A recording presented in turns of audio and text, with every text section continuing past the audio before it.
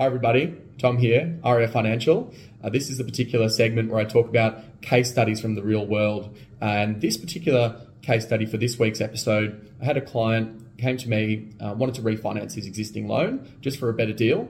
But the thing is, when you're looking at refinancing a loan for a better deal, you've got to understand obviously the client situation as it is today. However, also understand what it will be like in the next 3 or 5 or 10 years.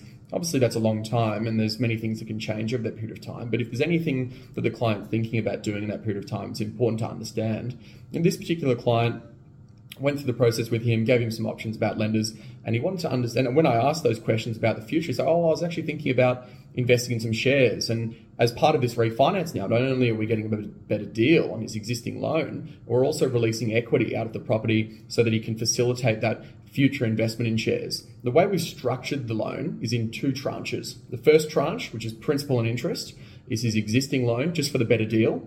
And the second tranche is for the equity that we've released. We've released that equity into an offset account that's linked against that equity loan, and it's interest only.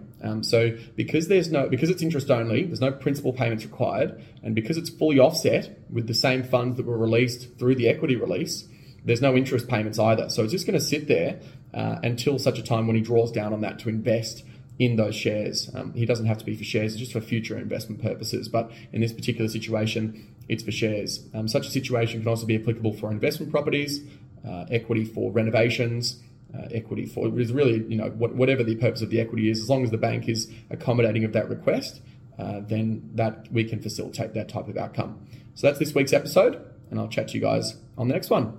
See you later.